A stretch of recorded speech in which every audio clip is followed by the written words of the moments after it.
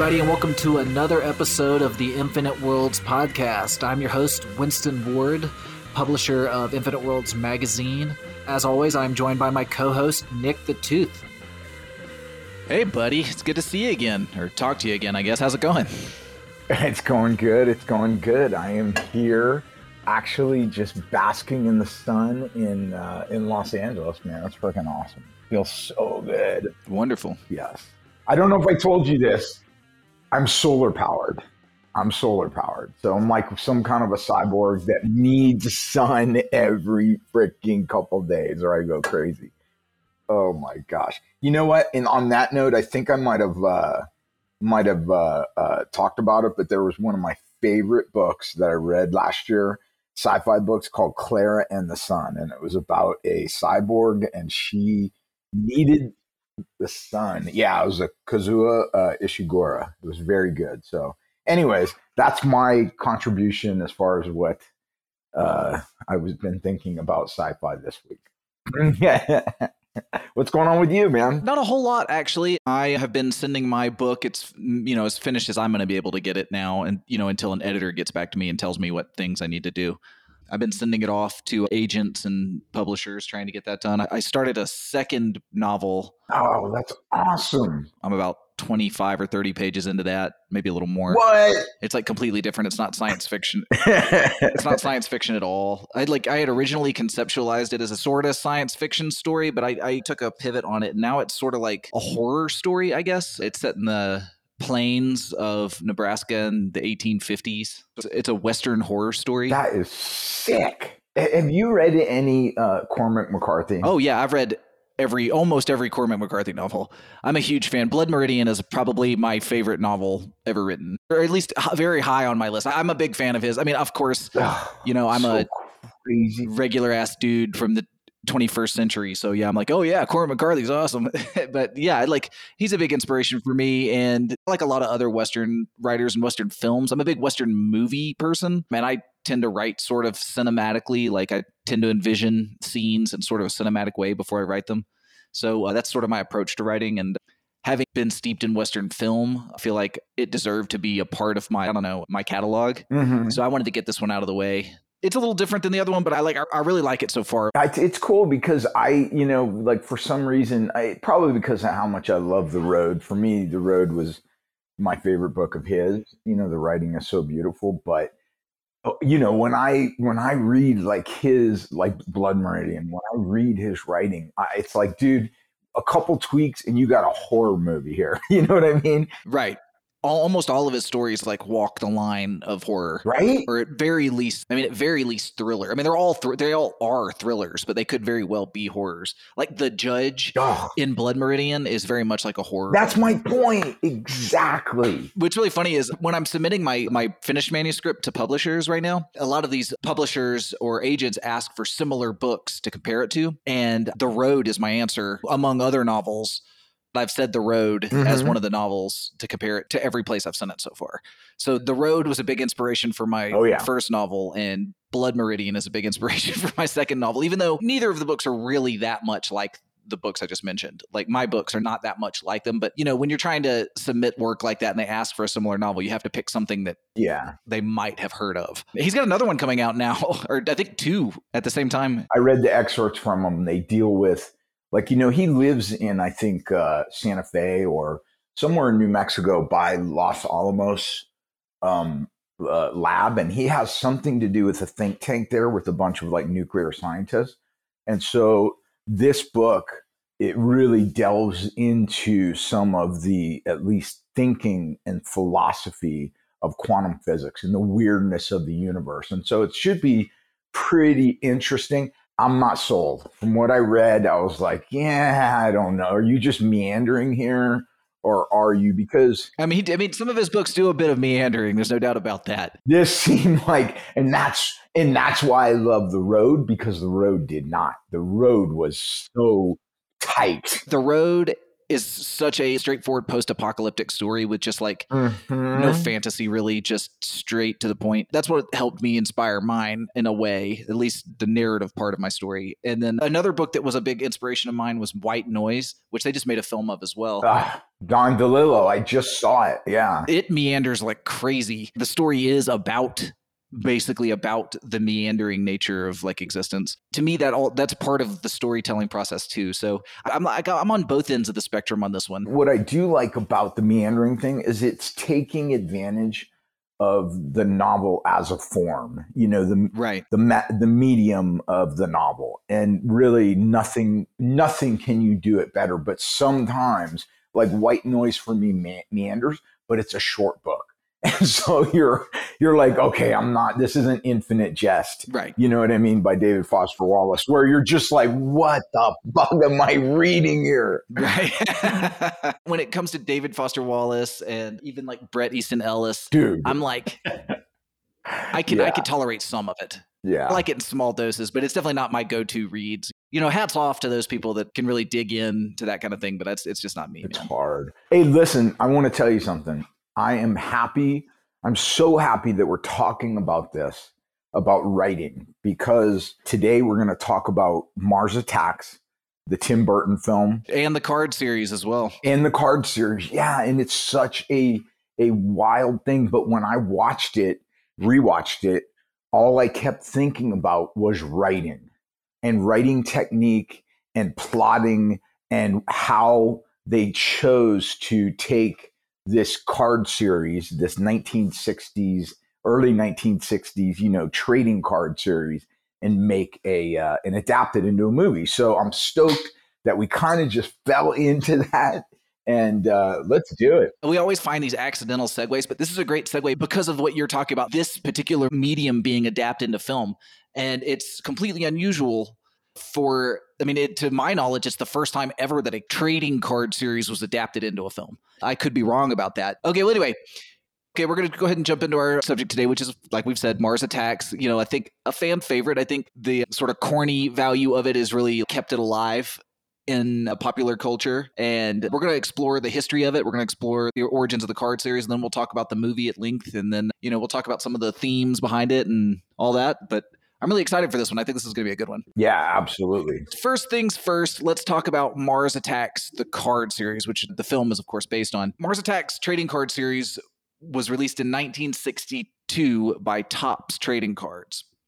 And it kind of happened like this. Mars Attacks was created when the product developer at Topps, a fellow by the name of Lynn Brown, saw Wally Wood's cover art for Weird Science number 16. Real quick, are you at a computer right now? Yeah, I am. Yeah, obviously. Do me a favor and go ahead and just Google Weird Science number 16. Weird Science? And we could talk about it. Number 16. Yeah, Weird Science number 16. Winston, I'm going to tell you something. Until I rewatched this, I had no idea this was based on a card series. And when I learned that it was based on a card series, all I kept thinking was, I wish I would have fucking known this when the movie came out. It would have been so cool, almost to even have like a trailer before the movie. Oh, yeah. But you're old enough so that when this movie came out, you could have still purchased all of the trading cards before they skyrocketed in value. Wow. Because they're worth, like some of the cards, individual cards are worth like $3,500. Yeah, I saw that. Okay, yeah, I'm looking at Weird Science. That is so dope. It does look just like the cards in so many ways. Really freaking cool. So Weird Science was a long-running. It's Weird Science - Fantasy, but generally just referred to as Weird Science. Was a long-running comic series by EC Comics, and they featured adult, kind of graphic science fiction stories. And usually they were pretty violent and pretty messed up. And Wally Wood was a mainstay at them. And besides just working for Weird Science, Wally Wood was one of the great comic book artists of his generation. I don't want to spend too much time talking about Wally Wood, even though he was without question one of the all-time greats. But if you're listening to this podcast and you're at a computer, do yourself a huge favor and just Google Weird Science number 16 first. And you can see the similarities between the cover art there and the eventual Mars Attacks aliens. then just look up Wally Wood's art in general, because he was a real master, like one of the all times. So anyway, this fellow, Lynn Brown, got a hold of a copy of this. This was like 7 or 8 years after this issue had come out. So the issue had been on shelves for a long time, but I guess Lynn Brown hadn't seen it, or he pulled it back out of a stack that he had seen. And anyway, it inspired him to create this plot line. And he brought this idea to a coworker at Topps named Woody Gelman. And the two of these guys sat down together, and Brown created the copy. Even though the cards have very little like copy on them, they do have, each card does have a tiny bit of copy, like a 1 sentence or a 2 sentence of copy on it, that when read from card number 1 to card number 15, these cards tell a story arc. So they're a narrative card series. And this is a really unique idea. I don't think they're the first ever narrative card series, but they're certainly the most famous narrative card series. So this is sort of a new medium for storytelling that, you know, honestly, it's something that I feel like has been lost. The idea that you could tell a story through 55 individual frames it's different than a comic book. It's different than a graphic novel style. It's different than a film. It's different than a regular novel. It's different than even like a novel with pictures. It's its own idea. Yeah. And that's what I'm saying is, like, I thought that if, like, what I wished for, and I know it's not possible, I know it's silly, but I would have loved in the theater if there was like a 2-minute little mini documentary that kind of showed, this is the origin of this. Here are some of the cards that inspired what you're about to see. Because when I rewatched the movie, I was like, oh my God, this is amazing. It's like a storyboard artist, right? It's almost like storyboards, but instead of storyboards for every shot, like when you storyboard a film, you storyboard as many shots as you can. Yes. Ideally. Or at least as many scenes as you can. The key scenes, and typically key scenes. And that, in a way, is what's going on here. But instead of a plan to elaborate on the storyboards, which is, how a filmmaking works, that they say, okay, here's what the scene looks like, and they'll create 1 or 2 or 3 or 4 or 5 images, rough sketches, to indicate how the scene will go. Instead, what they did was they used one image to tell the entire story of the scene, and that's all. And only 55 total in the original work. Okay, and the story of the Mars Attacks is this. I'll go ahead and give you guys the breakdown of the original Mars Attacks. Actually, let me finish telling you about their creation first. I'm not quite done with that. After they did the story arc, the copy, the two of them together, they worked for Topps. They both had artistic talent to a degree. So they did the rough sketches for all 55 cards in the set. Then they brought this idea to Wally Wood himself, the artist who had inspired the series in the first place. And Wally Wood looked at him and was like, oh, I'm so on board. And he fleshed out their sketches so that they were more or less complete drawings for each card. They then took those drawings to one of the most famous cover painters of the time, a fellow by the name of Norman Saunders. And Norman Saunders had, just real quick on this guy, when we touch on people that I think are really important to the history of the genre, I think I give them a little bit of their own aside. And Norman Saunders definitely gets one of those. He had been a painter for the covers of tons of pulp magazines, not just science fiction, but like Western, horror, drama, you name it. He was one of the go-to pulp painters at the time. And he fleshed these cards out. There was another painter attached, Maurice Blumenfeld, and he did maybe a handful of the cards, but Saunders came back and painted on top of those too to give them finishing touches. So Norman Saunders really is the guy who gave them their iconic look, along with Wally Wood. Two guys who are really important to the history of science fiction. Are one of the reasons that this card had such success is because they had, this look from these two powerhouses of art at the time. Okay, so anyway, they get all the cards finished. And then they try test marketing them under a dummy company, Bubbles Incorporated, one of Topps trading cards dummy corporations called Bubbles. And they marketed under the name Attack from Space. So originally, the very first cards that were out there were called Attack from Space. So those cards, if you can get Attack from Space cards, you're rich already. Wow. Yeah, very few of those exist. And sales of those cards were sufficient enough, so they decided to expand the marketing and everything. And then they did that. They changed the name to Mars Attacks so they could roll out a new ad campaign. And they were immensely successful. They were hugely successful. They flew off the shelves. Now I'm going to tell you the story of the cards, which I think will help explain some of the popularity. Okay, so the story of the cards is this. The Martian government is corrupt on Mars, and they know that Mars is set to just explode, that the destruction of Mars is imminent. So they fool the Mars population into becoming militarized and going and claiming Earth as their new homeworld without telling them that Mars is in imminent danger. They just do it under the name of, a patriotic cause. And they go to Earth and they start brutally murdering every human being on Earth in every country in the world. And the cards were really famous for all these like really graphic portrayals of not just the killing of people, but like torture and like wholesale slaughter and the destruction of events and that kind of thing. So it wasn't just an army invading. It was like an army of sadists invading. Eventually, the Earth forces push back and they take the fight to Mars, and they go to Mars and they defeat the army there on Mars. And as they're leaving, Mars blows up. And that basically is how the story ends, with, the plot basically being over because it appears that the Martian race is doomed to extinction. That's the story arc of the 55 cards in the original Mars Attacks series.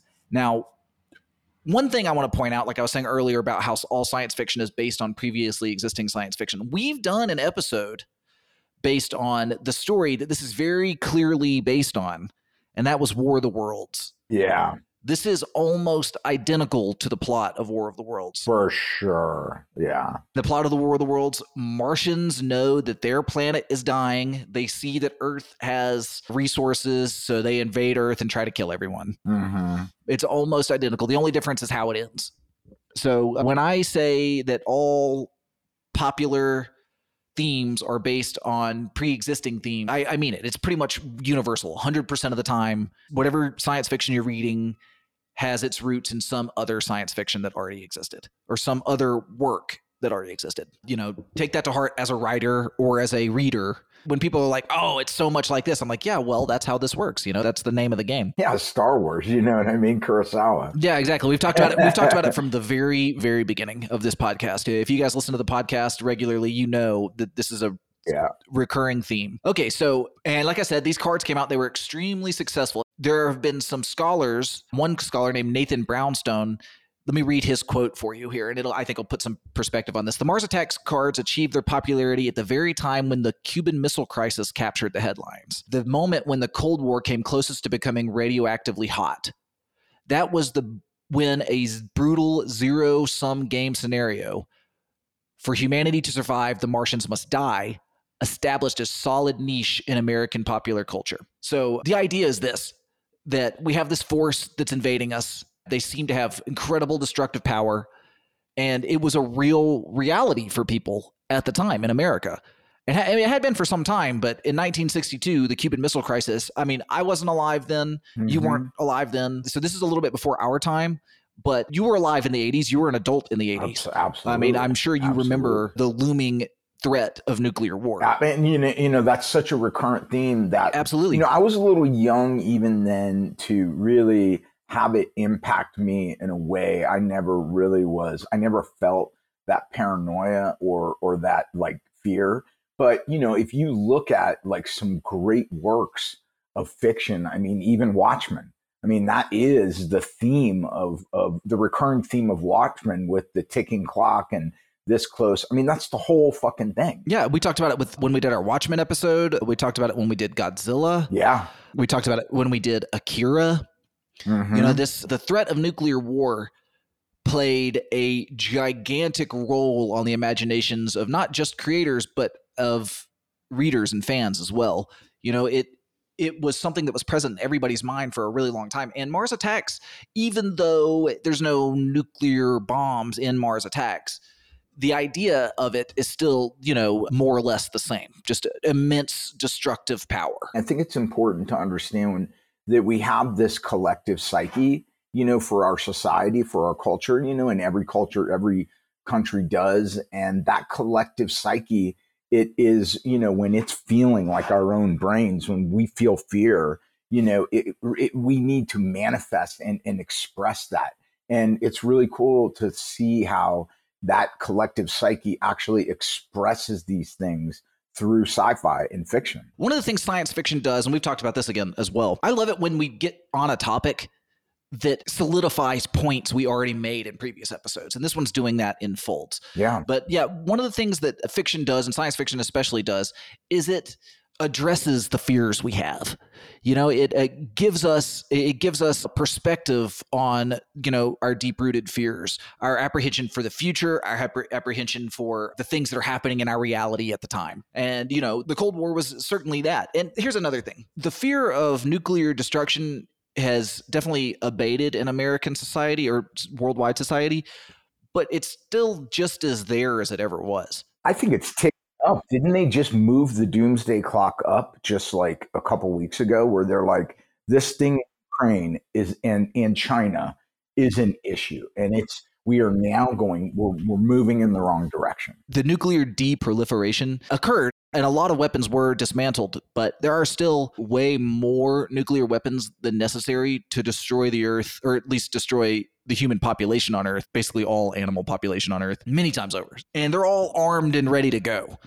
So that hasn't actually gone away. It's just because the politicians on either side aren't talking about it now, it's fallen into the background. But like you said, it's very possible that this will re-enter the big picture, the main shot of our minds pretty soon, or he is already doing so. Okay, so anyway, these cards came out, and like I already mentioned, they depict graphic violence and some sexual stuff as well, even though there's no direct nudity or anything on the cards. And they were marketed... But it's very subjective. Very subjective. Yeah, it's super suggestive of like sexual stuff. And guys, I highly recommend going online and just looking at these original series cards. Besides... Before you rewatch it, it's so cool. Besides just being a cool piece of history, they're great art. They're just really fun to look at. And if you're a science fiction fan, it's a must. You got to go check them out. And you can find all 55 cards online. Okay, but because of that, they were being marketed towards children, and there was a huge amount of public backlash to these cards. There was a real moral panic surrounding these cards. And Topps initially responded by repainting 13 of the cards so that the violence was toned down and the sexuality was toned down. But even after they did that, the district attorney of Connecticut started a probe into Topps. Because, you guys have to keep in mind, this was a time when anything you did that was outside of the line was deemed un-American, and they could stick you with this label and it would ruin you completely. There was no getting over this. You were blacklisted from not just business, but from society itself. It was the era of McCarthyism and all that. So there was this huge paranoia and like this overflowing sense of patriotism and nationalism. Yeah. And even though these cards were very nationalistic, they showed American soldiers. They also showed soldiers of other countries as well. It wasn't America versus the Martians. It was the human race versus the Martians. So it had armies of different countries fighting back as well. And, that played a part into them becoming a target of sort of a cancel campaign. And people talk about cancel culture. Hold on. I'm going to go off on a little tangent here, so forgive me. Go. Okay, cancel culture is this buzzword that's going around right now, used by conservatives to attack liberals and say that liberals want to cancel everything. Historically speaking, that is so far from the truth. Historically speaking, conservatives are the ones that cancel everything based on religious stuff, based on nationalist stuff. McCarthyism is cancel culture. That's what we're talking about here. A district attorney that's a criminal investigation because somebody released cards, trading cards. That is cancel culture. First of all, I don't think cancel culture is a real thing. People just react to things, and there are campaigns, and that's just how it is. That's how human life has really always been like that. It's nothing new. The fact that people are saying, oh, these days is whatever gets you canceled. Come on, man. People have been under the microscope since forever. It might be a little bit exacerbated now because the internet definitely allows people to make these campaigns move faster, but it's always existed. So that's my tangent. When people hit me with the cancel culture thing, it makes me want to roll my eyes. I'm like, okay, so you know nothing about history. I understand. And it's been going on forever. The churches are targeting Alice Cooper and whatever else. It's always the same thing. Anyway, okay. So because of that, they ended up having to halt production of the series altogether. So the series really only ran for like 1 year. And because of that, the value of these trading cards, like I mentioned earlier, is tremendous. They're tremendously valuable cards. A lot were printed for such a short amount of time because they were really popular and they just printed as many as they could. But like I say, they've got a lot of value because of all this history we just discussed. Okay, so that was all the way back in 1962. And then nothing happened with this franchise or this intellectual property for really almost 3 decades. Started making a bit of a resurgence in the 1980s. They did a reprint in 1984, 22 years after the original set. They did a reprint of the original 55 cards and a 56 card. And those were released through Renata Galasso Incorporated with the partnership with Topps. And that had a small amount of success, a little bit of success. But then in 1994, Topps said, you know what, to hell with it. Let's try our best to bring it back. And they went full on and really tried to remarket the cards again. And they were pretty successful. They had a pretty large amount of success with this. It wasn't anywhere near the phenomenon that it was in the 60s, but trading cards, I don't know if you remember this, but in the early 90s, trading cards had a huge renaissance. Not just comic cards and sci-fi cards. Marvel was putting out tons and tons of card series. Also baseball cards, football cards, hockey cards. Like the trading card industry reached like a peak in the early 90s. So these got brought back. That makes sense. I mean, that was like Magic the Gathering and all that, right? Was that? Yeah, Magic the Gathering. Yeah. You're absolutely, yeah, exactly. And all of the cards became a big deal. I remember when I was a kid, I had several binders full of different types of trading cards. Wow. And Infinite Worlds prints trading cards now because of, my love for the kind of throwback style of things.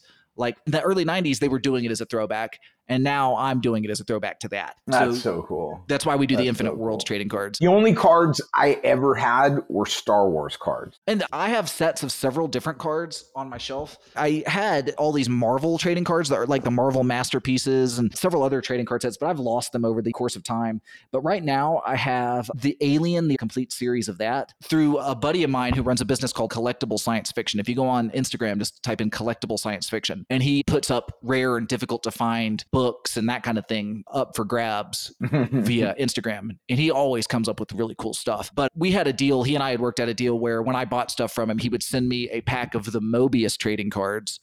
And I got so lucky with these. Just using the individual packs of the cards, the original packs, I was able to complete the Mobius trading card series, including like the foil cards. Wow. I never even heard of those. They're awesome.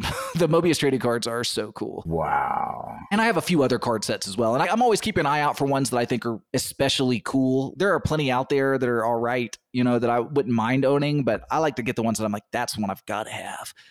Anyway, so because of this resurgence with the card set, Tim Burton, the film director, who was at the time one of the hottest film directors. In fact, at the time, he had the most heat of any film director ever, maybe, because his first several movies were all gigantic pop culture successes. He made an impact on film like few others had. And maybe they weren't the monetary successes, like giant blockbusters, even though Batman was a gigantic blockbuster. They had a huge cultural impact, and they changed sort of the milieu of popular culture in a great deal, in a way that still affects us now. Oh yeah. Like the Tim Burton style is like a huge part of the mainstream, and it remains that way. And his first several movies in a row really solidified that. He had a singular voice. His look and style was Tim Burton.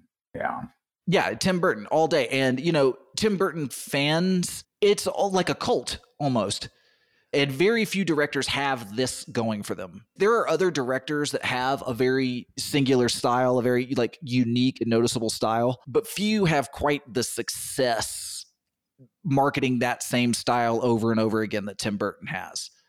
I'm trying to think of other directors that you could sort of compare. Maybe you could say Wes Anderson might be. Yeah, because Wes Anderson has his own look, right? It's like those two directors, like cinematography for them is like very, when you see their cinematography, just even a still photo, you're like, oh, that's Wes Anderson for sure. Right.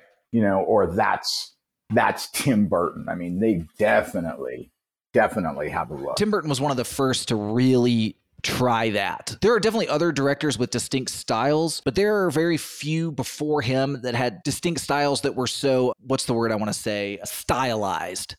He had this like wildly, and has this very wildly stylized, very eccentric look to his films. And it really caught on with popular culture. So he was coming in super hot, Before this, he had done Pee-wee's Big Adventure, Batman, which was a gigantic success, Edward Scissorhands, and Beetlejuice, of course. And he nailed it. His style reminds me, and maybe because he grew up around, in LA like this, it reminds me of Disneyland type set. You know what I mean? Yeah. And it's this weird kind of brought to life animation kind of a thing.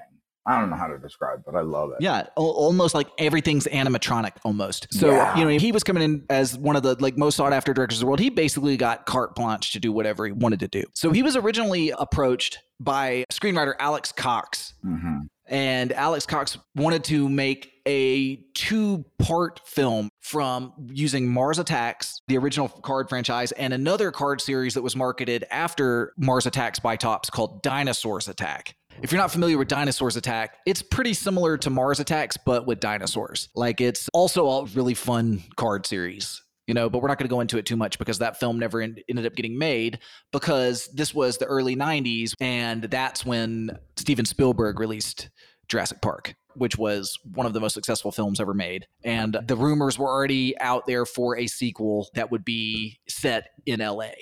And that's basically what happened in the Dinosaurs Attack film. So the idea was canned because there's no sense in releasing a dinosaurs coming to LA and attacking and eating people when that movie's already out there. Not that Hollywood shies away from that. Deep Impact Armageddon came out the same year. It could have been one of those situations, but it didn't end up that way. That actually, honestly, thank goodness. And I'll go into why I thank goodness for that in a little while. Okay, so this idea was brought to Tim Burton, and Tim Burton loved the idea because Tim Burton, I'm sure you all know, was a gigantic fan of Ed Wood, the B-movie film director. If you guys haven't seen his film, Ed Wood, please go see it. Please go see it. It is a masterful film. It is so good. It is my second favorite of his movies. Big Fish is my favorite movie of his, and then after that is Ed Wood. But it's a beautiful, masterful film, and one of the greatest, I guess, I don't know exactly how I want to put it, but like a great tribute to a director. But it's like a no holds back tribute too. So I really recommend that one. Anyway, Ed Wood was famous for making B movies, for making what Hollywood considered to be the worst movies out there. And he was making them at a time when bad movies were like the name of the game. Like when making a crappy movie that had a small budget and only had like a 3-week long production period, because at the time people were going to these movies at drive-in theaters and going to like double features, and the idea was they weren't paying that much attention to the movie, if you get my drift. Like teenagers were taking their dates to the drive-ins and the movie was on in the background, while they did teenager stuff. And, that's totally true. And those movies were very successful. They cost the studios very little, and nobody really complained because they missed most of the movie anyway. And the studio still got their profit. So he decided that he wanted to do that. And he also wanted to make a movie that was sort of like a tribute to the big time disaster movies that he had grown up with. What are you thinking? Like Charlton Heston and Towering Inferno? Yeah, Towering Inferno. Thank you. Towering Inferno is actually the example. So movies of that type at the time were really popular, like that had a huge cast, that had a cast of tons of famous actors, like an ensemble cast. And he took that to heart. So they greenlit this picture, and he went to work on Mars Attacks, and now we're going to talk about the movie. We talked about the ensemble cast. We'll start there. Honestly, I don't think there's ever been a movie with a more star-studded cast than this one. It was top-notch star at that time. Yes. A-lister after A-lister after A-lister. It was crazy. And even featured some like new up and coming actors who became A-listers, like Jack Black. I'm going to read the cast list to you guys. And you have to keep in mind that this is 1996 when this movie came out. So they're not A-listers now, and some of these people, and some of them are now, like you said. But at the time, they were either an A-lister or on their way to being an A-lister. And we've got Jack Nicholson, who plays 2 roles in this film. Glenn Close, Annette Bening, Pierce Brosnan, who was just became James Bond. Danny DeVito, Martin Short, Sarah Jessica Parker, Michael J. Fox, Tom Jones, who a lot of the younger audience won't know who Tom Jones is, but he was one of the most famous singers of all time. Pam Grier, Jim Brown, who was a gigantic football star. Then it has Jack Black and Natalie Portman in really early roles. And they both, of course, became A-listers eventually. And like a cast list like that, I mean, it's really hard to, I have trouble thinking of a film with a greater ensemble cast than that. If it's not the greatest ensemble cast, it's very high on the list. It's top 10 for sure. Yeah. No, it for sure. It was a huge freaking movie in that respect. Where you're like, how did he get? Well, of course, how did he get it? It was Tim Burton. He was at the pinnacle and peak of his career, and it's a great, cool concept. But I want to tell you what I think. Okay, yeah. Okay? Let's hear it. Because I think that you can then come back and give me your take. But when I watched this movie and when I rewatched it, I thought it was a complete mess. Oh. In the sense, this is why I'm going to circle back to what we were earlier saying about writing. And I'm glad that we used that as an intro, because for me, the writing of the script of this movie was a complete disaster, in the sense that, let's go back to basics, okay? Who is the hero here? Right. Who is the protagonist here? Who am I following? Who do I care about? Is it Jim Brown? Is it, you know what I mean? Is it the kid? Lucas Haas. Yeah, and it was a really strange decision because, like you said, you're not wrong at all about this. You're 100% right. And I agree that overall, this movie has so much wrong with it. And here's the thing. This movie has so much wrong with it, but everyone loves it anyway. Yeah. And that's a really unique thing in Hollywood, and that's a really unique thing in popular culture. But we're going to definitely not spare the rod here. We're going to tell you what's wrong with this movie before we tell you why we love it. And in a big way, like, it was so wrong. Because I was like, you have every single element in place. How could you get the script so wrong? And I'll say this. I love some ensemble movies, right? That's clearly what this was. Right. Royal Tenenbaums by Wes Anderson is one of my top movies in the world. And then it's an ensemble. But the difference is that every character in that movie in Royal Tenenbaums has an arc. We start with them with their character flaw, and throughout the plot, every single one of them, their character flaw is addressed. They might not become the hero. It might not be a hero's journey, right, but they do reach some growth and at least resolution to say, all right, life's not perfect. Maybe I didn't achieve the Hollywood ending, but I got some peace. And at this, I didn't know anything about anybody. There were no character flaws that were addressed. It was just, oh, here's a character and he's doing this. And here's a character like Jim Brown. Yeah, he wanted to go connect, and that was kind of part of it, right? He wanted to be with his estranged family. And okay, so I think all of them got a character arc, but they were all such paper thin character arcs. Oh. The only character and who I consider to be the protagonist of this film is Lucas Haas. I don't know the character's name off the top of my head, but he's the young kid from the trailer park who's trying to protect his grandmother. And he has the fullest character arc of any of them. And to me, this is the strangest decision of all, because with this cast of all of these A-listers, he chooses to use a complete unknown actor as his protagonist for the film. And not to be hateful or anything, but he was not that strong. He was not, I don't think, really capable of carrying a big budget film like this. No disrespect. I'm not trying to be disrespectful. And please, guys, when I am critical, it's not because I'm trying to be a hater.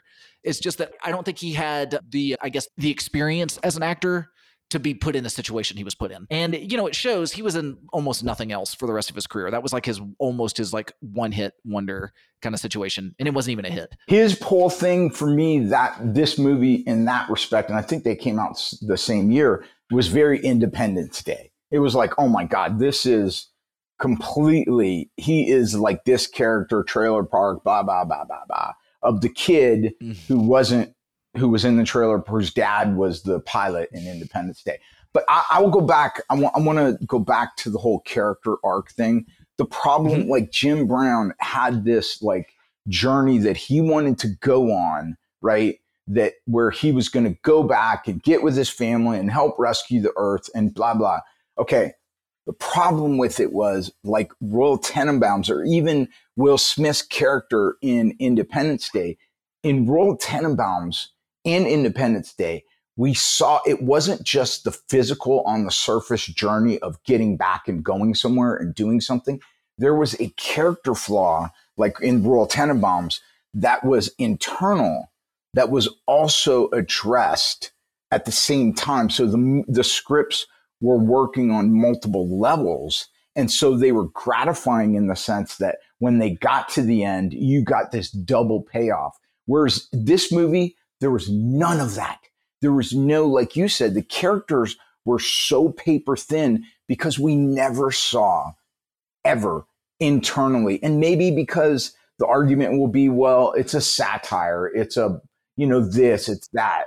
But, look at a movie like Kingpin or something, some of these other comedies, or even to me, this reminded me a lot. The tone of this reminded me of Men in Black. Right. But in Men in Black, Will Smith's character and Tommy Lee Jones, they had like deep internal character flaw issues that were addressed in the movie. They change as people. So like you said, because Tim Burton approached this movie as an homage to B movies, it does feel like he intentionally gave these characters these like flimsy personas to reflect how movies were when he was growing up. And in a way, like when you look at this as like pastiche or when you look at it as, a novel concept, it does succeed. It does succeed on that level. Like, it does because we're still talking about it now. We're doing a whole episode about it.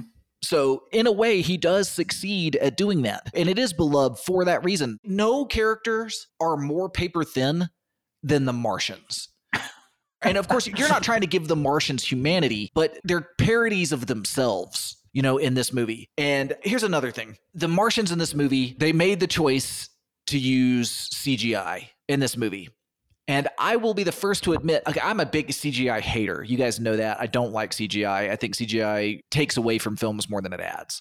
But I will be the first to say that for 1996, the CGI in this movie is pretty good. For the era and for how much CGI is in the movie, it's mostly pretty good. Like all CGI from the 90s, there's still some pretty bad stuff in it. But they brought in Industrial Light and Magic. They brought the best team they possibly could to do this. But here's the thing. They had originally planned to use stop motion animation to make these characters. And I will go to my grave thinking that had they used stop motion animation, this movie would have been so much better. Because he was trying to go for that classic B movie thing. And what better way to do it than to emulate the style of Ray Harryhausen, who did the stop motion for many of those old B movies and was copied by other stop motion artists. And instead, it ended up being this weird mishmash of like throwback style and like New Jack style. And because of that, I think not only does the script have a lot of mush in it, the visuals end up having a lot of mush in it because of that too. Like the entire overall visual experience ends up that way. And I say all of this, and we say all of this, but we both know that this movie has got something special about it anyway. That it rises above all of these faults. It rises above all of these flaws. And I'll say this, in the end, it does exactly what Tim Burton wanted it to do, and that is be a B movie. Yeah. And by B movie, I mean a bad movie that people like anyway. That's true. That's very true. That is a way to freaking, celebrate all of the horrible mistakes of this movie. Dude, I want to bring one more thing up. Sure. What the hell was Martin Short doing? Well, he had no dialogue. He had no dialogue. He would be in a scene making faces, and it was so B movie. You're right. You almost have to point out. And at the time, Martin Short was a pretty big star too. I know. You almost have to point out all this shit, because then you're right. Then you go back and you're like, oh, that's genius. Let's take away all the dialogue from Martin Short. Just make him make stupid faces, turn scenes. Oh my gosh. Okay, so we pointed out all of these flaws already, and we've talked about how we like it anyway, because, it is lovably corny in a lot of ways. And, that is something that Tim Burton was certainly aiming for. And in the end, after a long stretch and in retrospect, you can see that he did achieve that. But the movie itself was also not a huge flop, but a flop. It had a budget of $70 million. Somehow they made this movie for only $70 million. I don't know how that happened, because just the CGI alone must have been massively expensive. And the cast, are you kidding? But the movie only brought in $100 million. And while that looks like $30 million profit on paper, that doesn't include all the marketing and all that. I think I read the marketing was like $20 million. So it was basically like for Tim Burton to do with that cast, to have a break even is definitely a flop, because the studios are like, listen, we're going to be carrying a lot of movies that maybe will make money, but don't. That's the nature of even publishing books, is we've got a stable of people, of projects. We know that the Stephen King is going to make enough money to at least carry 10 of these other books, so that if we'll have a great year, if one of these other books comes on, but at least we'll have a really good year because the Stephen King book is going to do really well. And that's what they were hoping with this. And this didn't. It made no money. Yeah, it made almost no money. And lots of movies don't make money. You know what I mean? But this did a lot to derail the Tim Burton hype train. Even though he made Ed Wood was a commercial failure. It only had a budget of $18 million, but it only made $13.8 million. So it lost $4 million without talking about its advertising costs. That's an actual flop. So that was the movie he made before this. But unlike Mars Attacks, Ed Wood was a critical slam dunk. People loved it. Critics loved this movie, as they should, because it was like I've said before, is a brilliant, touching, enduring movie too. I watched it not that long ago, and it really is as good as I thought it was on a repeat viewing. And Martin Landau won an Oscar for it. But because it was a box office failure, then followed up by Mars Attacks, which was a huge budget and a box office failure and critically slammed. Like, even critics didn't like it. At the time, audiences didn't love it. I think audiences were lukewarm about it because it's like us. There's so much wrong with it, but there's still some things to love about it. To this day, we're all, when we hear ack, we still respond to that. It's still like a moment for us, but audiences were lukewarm for it. Then after this, the next film he made was his remake of Planet of the Apes. I love that movie. And it was another really bad attempt to throw back movie. I think gets a little more hate than it deserves. It does deserve some hate, and it deserves to be a failure. Yeah, I enjoyed that movie, but I get it. I like the campiness of it compared to the new ones. I like that better. A lot of people hate that movie and think it's the worst thing he's ever done. I personally don't. I think it's better than it's given credit for. To me, the best Planet of the Apes movies were made in the 1960s and 70s. I'll stand by that. We're gonna eventually do a Planet of the Apes episode too, y'all. I love Planet of the Apes. The thing is that I really want to have a guest on for that episode, and we're having trouble getting the guest on. Okay. And that's really the holdup on that. We've been wanting to do it for a long time, actually, but we've been like back and forth with this guest for a long time. So we really want to do it, but we might give up on having the guest to just do the episode. It's not like we have a lot of guests anyway, Yeah. Anyway, because of this movie, it really tarnished Tim Burton's career. And then it was like a commercial failure, then another big budget commercial failure, then another big budget movie that, listen to this number, it had a budget of $100 million. It made $362 million. Wow. That's a giant blockbuster. Giant. He redeemed himself in terms of staying a darling of the studios, but he lost a lot of audience with this like little run in the late 90s, early 2000s. I remember. So anyways, this was a freaking cool one in the sense that I learned. I'm glad you when you suggested this one, I was like, yeah, really? But I learned so much by going through those cards. And then that kind of unlocked this piece of sci-fi history that, to be honest, I really wasn't aware of. And so that period is rad. I think that's why I like doing episodes on some of these properties, is because a lot of people, I mean, I know obviously a lot of science fiction fans listen to this podcast, and there are plenty of people who listen to this podcast who are more knowledgeable about all of the stuff than I am. Like I've always said, I don't ever claim to be an expert. I definitely have to, learn in order to be able to do these episodes. So I'm not going in as an expert on all of them, but it's definitely a lot of fun to bring these backstories that make somewhat irrelevant seeming things become instantly more relevant. Besides hanging out with Tooth, that's the most fun thing about this podcast. Thank you so much. That was so kind. I appreciate it. I love it too, man. I love it too. Yeah, this was a great one. For sure. Jinx. We'll have to decide on the next one. Yeah, we'll figure something cool out for you guys. I have some ideas, but I think I picked this one, so I think it's Tooth's turn to pick one. So we'll see what we do next. Yes. Let me think about that. I have to figure out one that's going to be as good as this one. So let me kind of dwell on. Okay, that. Yeah, no hurry. All right, brother, that was freaking awesome. I got to jump into the sun, hopefully, and we'll be in touch. Later, man. Late. Guys, if you're enjoying the Infinite Worlds podcast, you could definitely check out more Infinite Worlds related stuff by visiting our website, infiniteworldsmagazine.com. There you can subscribe to Infinite Worlds magazine. It's a full-color, ad-free science fiction magazine featuring stories, comics, and illustrations from creators all over the world. You can also sign up to our mailing list. You can follow us on Instagram at Infinite Worlds Magazine or on Twitter at IW Sci-Fi Mag. Also, you can find Nick the Tooth on Instagram at Nick the Tooth and follow his wild escapades. Theme song was written by Christopher Whitaker, and our podcast is produced by Andrew Alonso.